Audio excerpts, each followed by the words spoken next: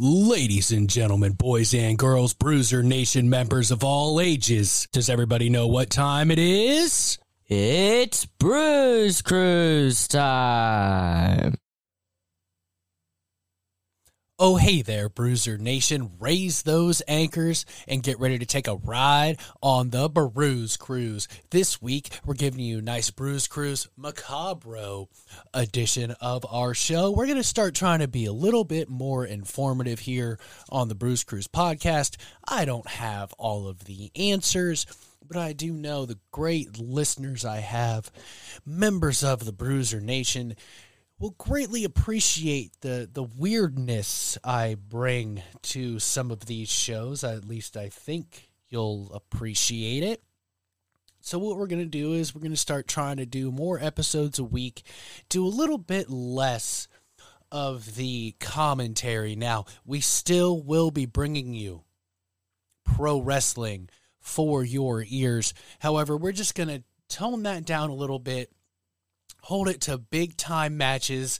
Probably going to do Daniel Bryan versus Adam Page 2, the finals of the TBS title tournament, and just big-time matches, I think, from this point forward, and start to branch out a little bit, see if we can't keep growing our listener base here and our members of the Bruiser Nation. We got people all over America listening to the Bruise Cruise podcast, which I greatly appreciate. We got people in Ireland, a little bit of people in Canada, and so I want to start growing that listener base. I mean, most of my listeners are in Ohio, where I'm from, New Jersey, thank you so much for listening, Washington, Virginia, Michigan, California, Illinois, Texas, and Oregon seems to be the United States of America that tend to listen to the Bruise Cruise podcast, so we want to branch out a little bit,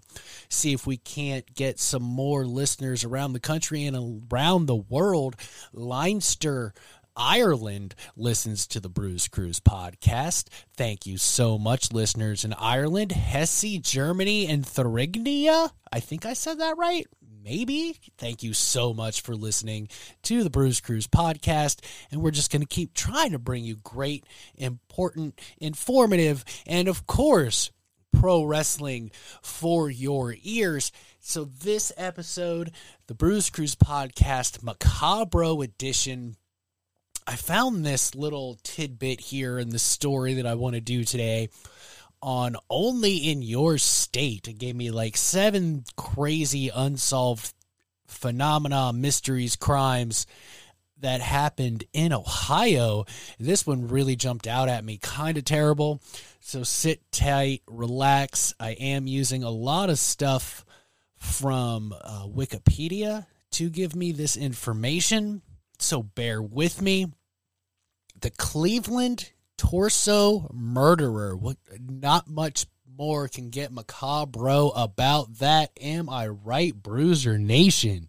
Visit BruiserNationProductions.com for all our awesome content and links to our merch partners. And the Cleveland Torso Murderer, also known as the Mad Butcher of Kingsbury Run, unidentified serial killer active in Cleveland, Ohio in the 1930s.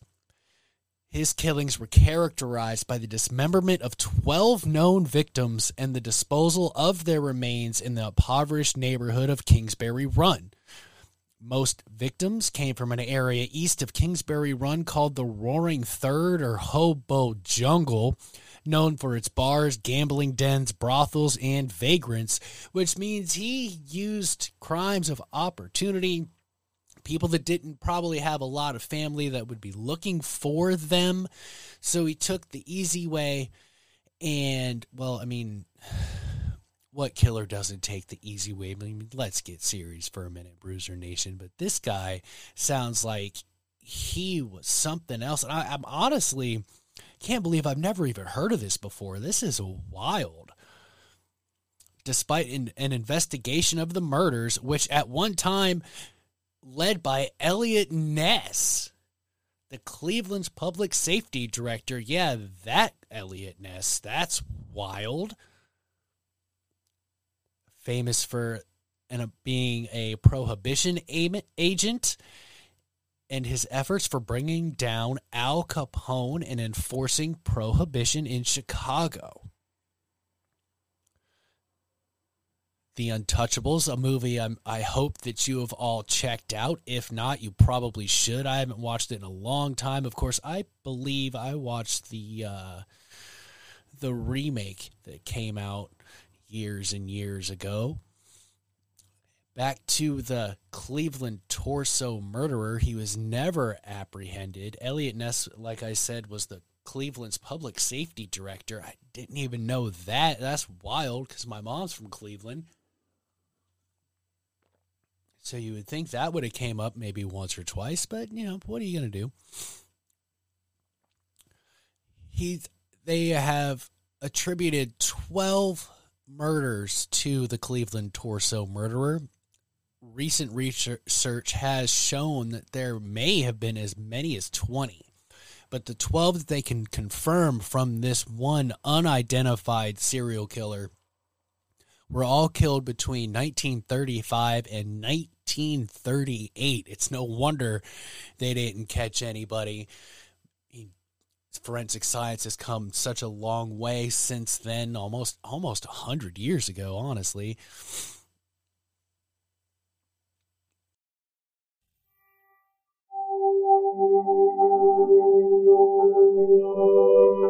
Oh, hey there, Bruiser Nation. Raise those anchors and get ready to wear the official merch of Bruiser Nation Productions. Visit bruisernationproductions.kincustom.com and show the world your love of the Bruiser Nation as you go about your day in style. We have Bruise Cruise podcast and To the Turnbuckle tees, hoodies, jackets, shoes, bags, and even pillows. You heard that right.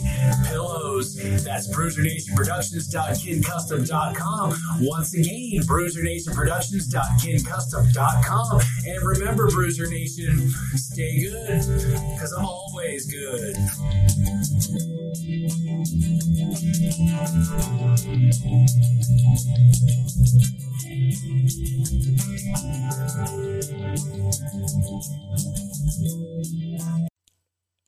But some investigators, including lead detective Peter Marylow, believe that there may have been 13 or more victims in Cleveland, Youngstown, and Pittsburgh, all between the 1920s and the 1950s.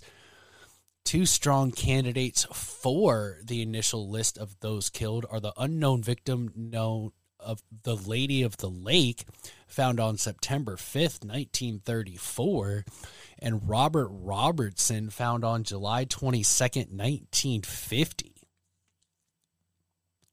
Now, his victims were usually drifters.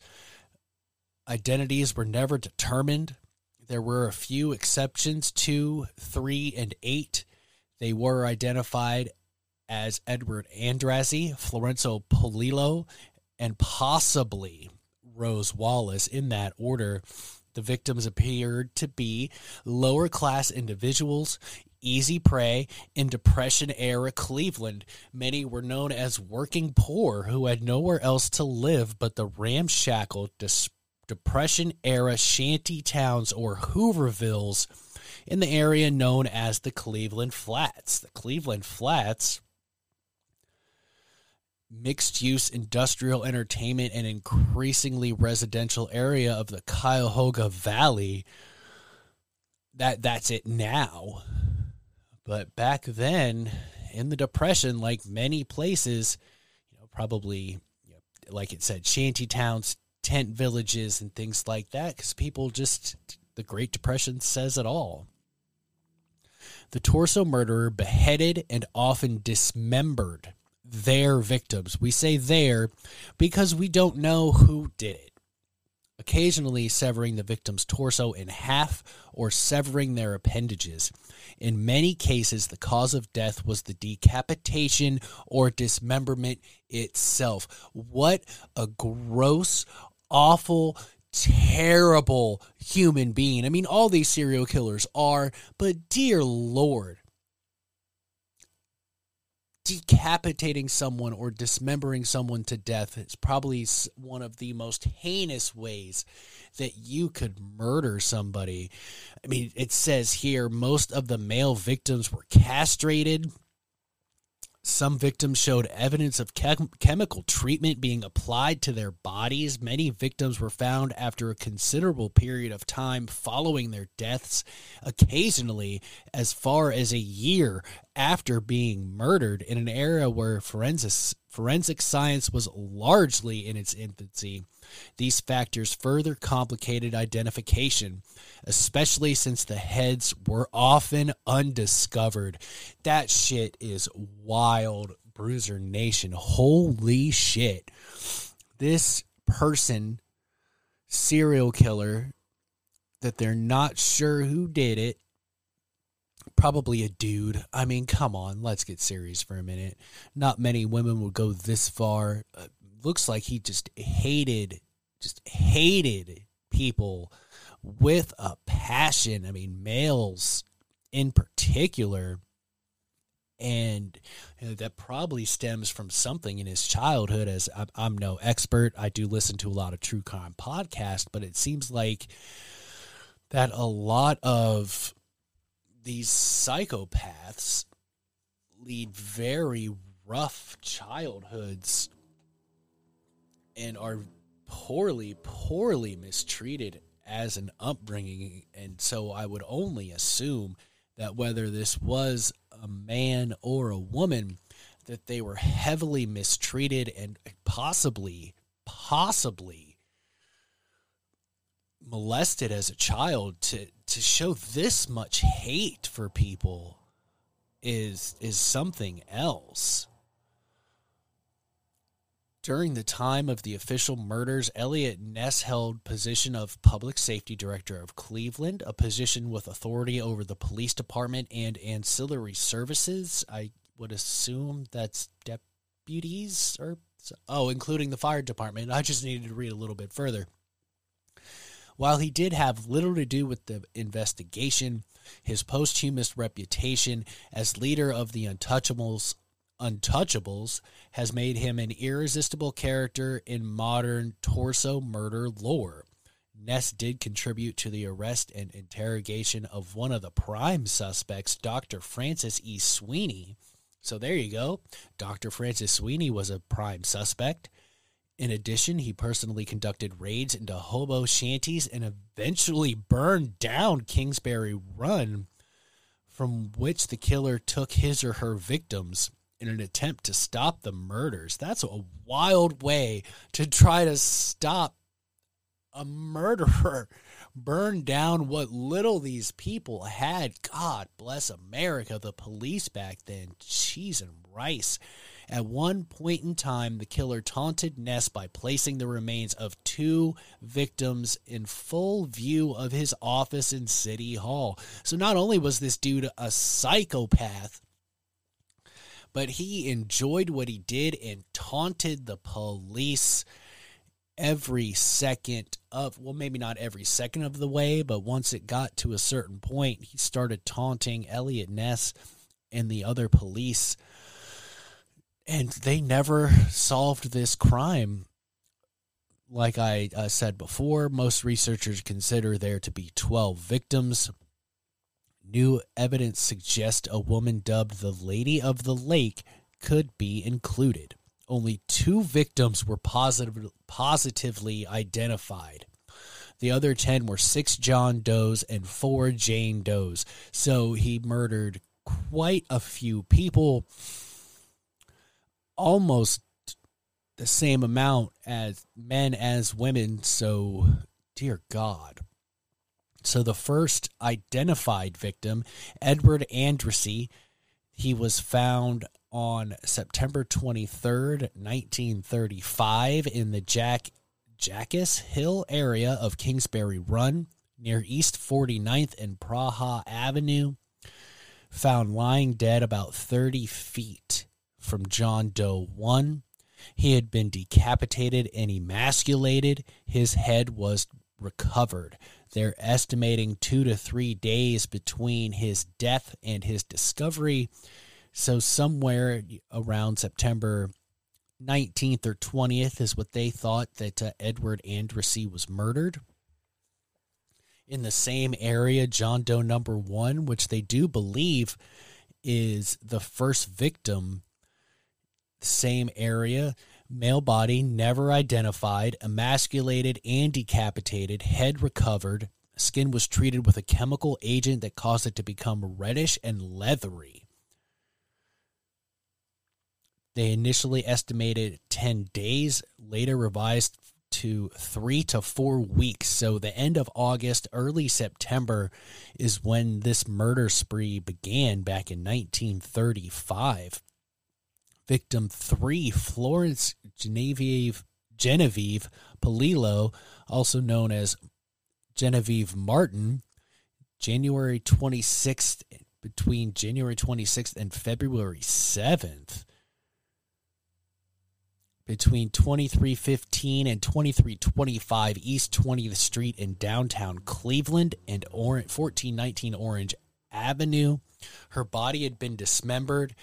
Head was recovered 2 to 4 days between finding her body and estimated death. I'm assuming it has such a range of the date found because she was dismembered and quite possibly spread around. John Doe number 2, the tattooed man, June 5th, 1936, decapitated while alive. Oh my God. The head was recovered. John Doe 3, another victim dismembered while still alive, head recovered. The unidentified male body was the only known West Side victim in the Big Creek area of Brooklyn, west of Cleveland. John Doe 4, only half the torso was found. Nothing remained below the hips. The head was never found, nor the body identified. And how could they? I mean, even with DNA now, we'd probably be able to identify who this was, but maybe not. I mean, if this person was never in the system, never did DNA tests, never did, the whole new 23andMe thing, we might have the same issue. An unidentified female body was found at the same spot as the 1934 non-canonical victim nicknamed the Lady of the Lake. Head was never found. February 23rd, 1937. Another Jane Doe, the only black victim. The body was decapitated and missing a rib. The head was recovered. Another John Doe, Cuyahoga River, body of this male was recovered. The head was never found. This guy was an absolute sadist and a monster. Another Jane Doe, the third Jane Doe, April 8th, only the victim's lower leg was recovered. On May 2nd, a human thigh was discovered floating in the river to the east of the West 3rd Street Bridge. After searching, they found a burlap sack containing the victim's headless torso cut in 2 halves, another thigh, and a left foot. The head and the rest of the body were never found. And this was the only victim to have drugs in her system. And doesn't really... Let me click on this little link here. What does it say? What drugs?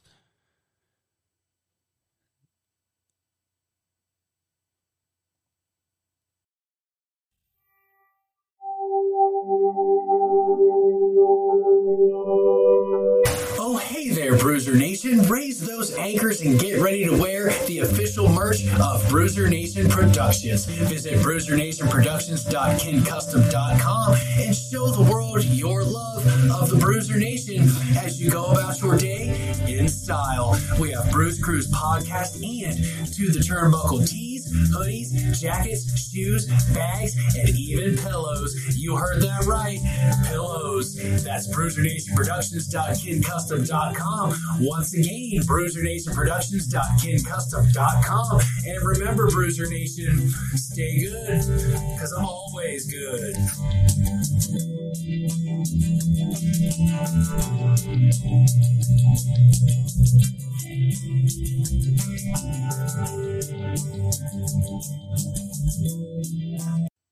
Bear with me. Bear with me. Bear with me.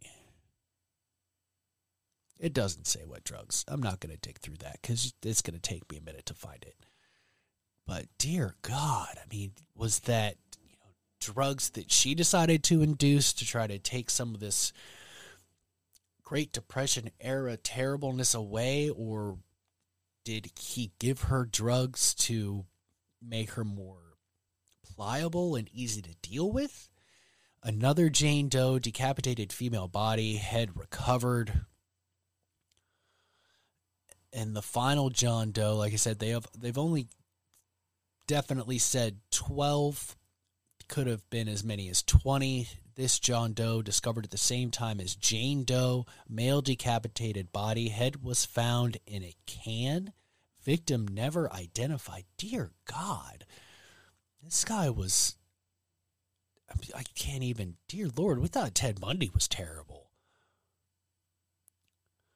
Wow.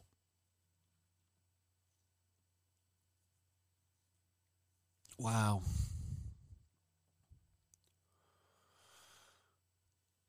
Now we'll go to some of these possible victims before we go to the suspects here.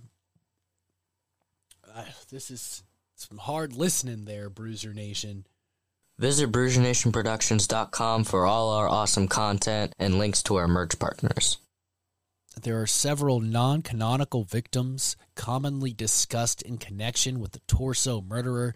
The first was nicknamed the Lady of the Lake. We've talked about her quite a bit, and was found near Euclid Beach on the Lake Erie shore September 5th, 1934, at virtually the same spot as canonical victim number 7. Some researchers of the Torso murderer's victims count the Lady of the Lake as victor number 1 or victim 0. That's quite possible that is one of his victims. It sounds like it is his MO 100%. It's just hard to prove something from so long ago. The headless body of an unidentified male was found in a boxcar in Newcastle, Pennsylvania on July 1st, 1936. 3 headless victims were found in boxcars near McKees Rocks, Pennsylvania on May 3rd, 1940. All bore similar injuries to those inflicted by the Cleveland killer. Dismembered bodies were also found in the swamps near Newcastle between the years 1921 and 1934, and between 1939 and 1942. In September 1940, an article in the Newcastle News refers to the killer as the Murder Swamp Killer. The almost identical similarities between the victims in Newcastle to those in Cleveland, Ohio, coupled with the similarities between Newcastle's Murder Swamp and Cleveland's Kingsbury Run, both of which were directly connected by a Baltimore and Ohio railroad line, were enough to convince Cleveland detective Peter Marilow that the Newcastle murders were the work of the Mad Butcher of Kingsbury Run.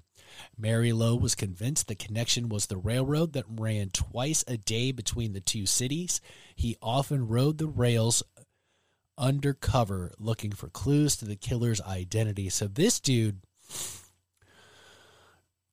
Mr. Marilow, this looks like Peter Marilow, this really took up a big point of his life to try to catch this sadist, terrible serial killer and bring him to justice. And it's a shame that they were never able to find out who it was. We still don't know who it was. And all that work was, for nothing really. July 22nd, 1950, the body of 41-year-old Robert Robertson was found in a business at 2138 Davenport Avenue in Cleveland. Police believed he had been dead 6 to 8 weeks, appeared to have been intentionally decapitated. His death appeared to fit the profile of other victims. He was estranged from his family, had an arrest record and a drinking problem, and was on the fringes of society. Despite widespread newspaper coverage linking the murder to the crimes in the 1930s, detectives investigating Robertson's death treated it as an isolated crime In 1939, the Torso Killer claimed to have killed a victim in Los Angeles, California. An investigator uncovered animal bones. Investigation, not investigator. This is some heavy reading there, Bruiser Nation. This guy took advantage of the lowest of the low on the totem pole, people that were completely forgotten about in the Great Depression, that easy prey, no one would miss them. Someone missed them. Everyone's got family. I didn't expect it to go this wild, this fast on this edition of Bruce Cruz Podcast Macabre. Visit BruiserNationProductions.com for all our awesome content and links to our merch partners. Now we'll dive into the possible suspects before we finish up this episode of the Bruce Cruz Podcast. And like I said, I'm getting this information off Wikipedia. I don't know how much of this is 100% correct, but it's also fun to do slight research on what I want to talk about and come to these realizations and learn these things at the same time that the Bruiser Nation does when they listen to the Bruce Cruz Podcast. On August 24th, 1939, a Cleveland resident named Frank Dolezal, 52, was arrested as a suspect in Florence Polillo's murder. He later died in suspicious circumstances in the Cuyahoga County Jail. Now, that could mean multiple things could have.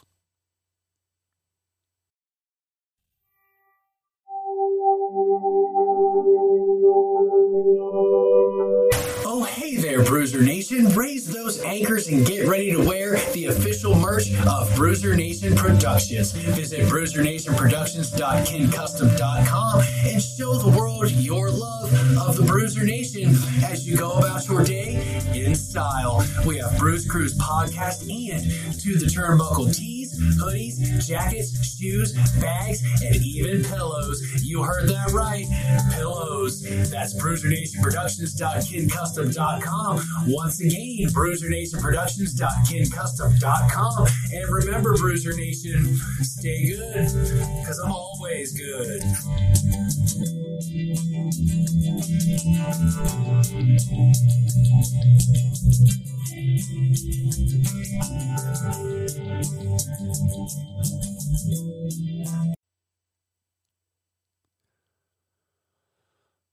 Hung himself, could have gotten beaten to death by policemen or citizens that thought that he was for sure the murderer, and they did a little frontier justice and tried to take care of the problem. Most investigators consider the last canonical murder to have been in 1938. One suspected individual was Dr. Francis E. Sweeney, born May 5th, 1894. He was a veteran of World War I who was part of a medical unit that conducted amputations in the field. After the war, Sweeney became an alcoholic due to pathological anxiety and depression derived from his wartime experiences. What did I just say? Sweeney was later personally interviewed by Eliot Ness, who oversaw the official investigation into the killings in his capacity as Cleveland safety director. Before the interrogation, Sweeney was detained, and he was found to be so intoxicated that he was held in a hotel room for 3 days until he sobered up. During this interrogation, Sweeney is said to have failed to pass 2 very early polygraph machine tests. Both tests were administered by polygraph expert at the time, Leonard Keeler, who told Ness he had his man. Ness apparently felt there was little chance of obtaining a successful prosecution of the doctor, especially as he was the first cousin of one of Ness's political opponents, Congressman Martin L. Sweeney. Well, there you go. You would wonder if politics would rear its ugly head into this. He had hounded Ness publicly about his failure to catch the killer, so you could see where Ness was coming from and not thinking he could get a conviction because Sweeney had attacked him, and he would say that this is just an attack on Sweeney and his family. After Sweeney committed himself, there were no more leads or connections that police could assign to him as a possible suspect from his hospital confinement. Sweeney sent threatening postcards and harassed Ness and his family into the 1950s, and the postcards only stopped arriving after his death. Sweeney died in a veterans hospital in Dayton on July 9th, 1964. In 1997, another theory postulated that there may have been no single butcher of Kingsbury Run because the murders could have been committed by different people. This was based on the assumption that the autopsy results were inconclusive. First Cuyahoga County Coroner Arthur J. Pierce may have been inconsistent in his analysis as to whether the cuts on the bodies were expert or slapdash. Second, his successor, Samuel Gerber, began to enjoy press attention from his involvement in such cases as the Sam Shepard murder trial, garnered a reputation for sensational theories. Therefore, the only thing known for certain was that all the murder victims were dismembered. So there's so many questions that I have. Like, what in the hell would drive someone to do something so incredibly heinous? And what, even if it was by more than one person? I mean, after reading this, I would almost say that Dr. Sweeney was definitely would be on the top of my list too, not only from his wartime experiences, but I mean, that'd drive a person crazy right there. Wild, just wild, Bruiser Nation. Like, I have nothing, like, it's a shame that politics kind of got in the middle of this. Now, I don't know much about Sweeney or Elliot Ness for that matter, but it does seem like Ness was hesitant to prosecute because of who this doctor was related to and because of the public hounding that the congressman was giving Ness about not catching the killer. Few things in popular culture. 1998-1999 comic book series Torso by Brian Michael Bendis and Mark Endrico was based on the killings. 2018 film The Kingsbury Run was based on the murders. The murders and the hunt for the perpetrators were covered in an episode of Unsolved Mysteries. That makes sense. Elliot Ness and the Mad Butcher, hunting America's deadliest unidentified serial killer at the dawn of modern criminology by Max Allan Collins and A. Brad Swartz. That was published in August 4th of 2020. The Cleveland Torso Killer has been referenced in various episodes of Criminal Minds, and the murders have been covered in an episode of BuzzFeed Unsolved. The Black Dahlia has also been perceived as quite possibly a murder victim of this psychopath, as a Los Angeles murder. And it looks like in Thames there were some torso murders, which is another series of murders in which the torsos of victims were left behind. This, I would like to say that I would hope that more than one person wasn't doing this shit. Like, that's wild as hell to think that not only one person could do all this, but that multiple people had this same feeling to do this to people around the same few decades. That's fucking wild. Well, Bruiser Nation, I told you it would get informative and a little macabre. I hope you enjoyed this edition of the Bruise Cruise podcast. Like I said, we're changing formats just a little bit. No, we're still going to bring you pro wrestling for your ears, just not as often, just the big matches, just those big ones, like the second match between Adam Hangman Page and Bryan Danielson the first night of Dynamite on TBS, probably the TBS title tournament finals.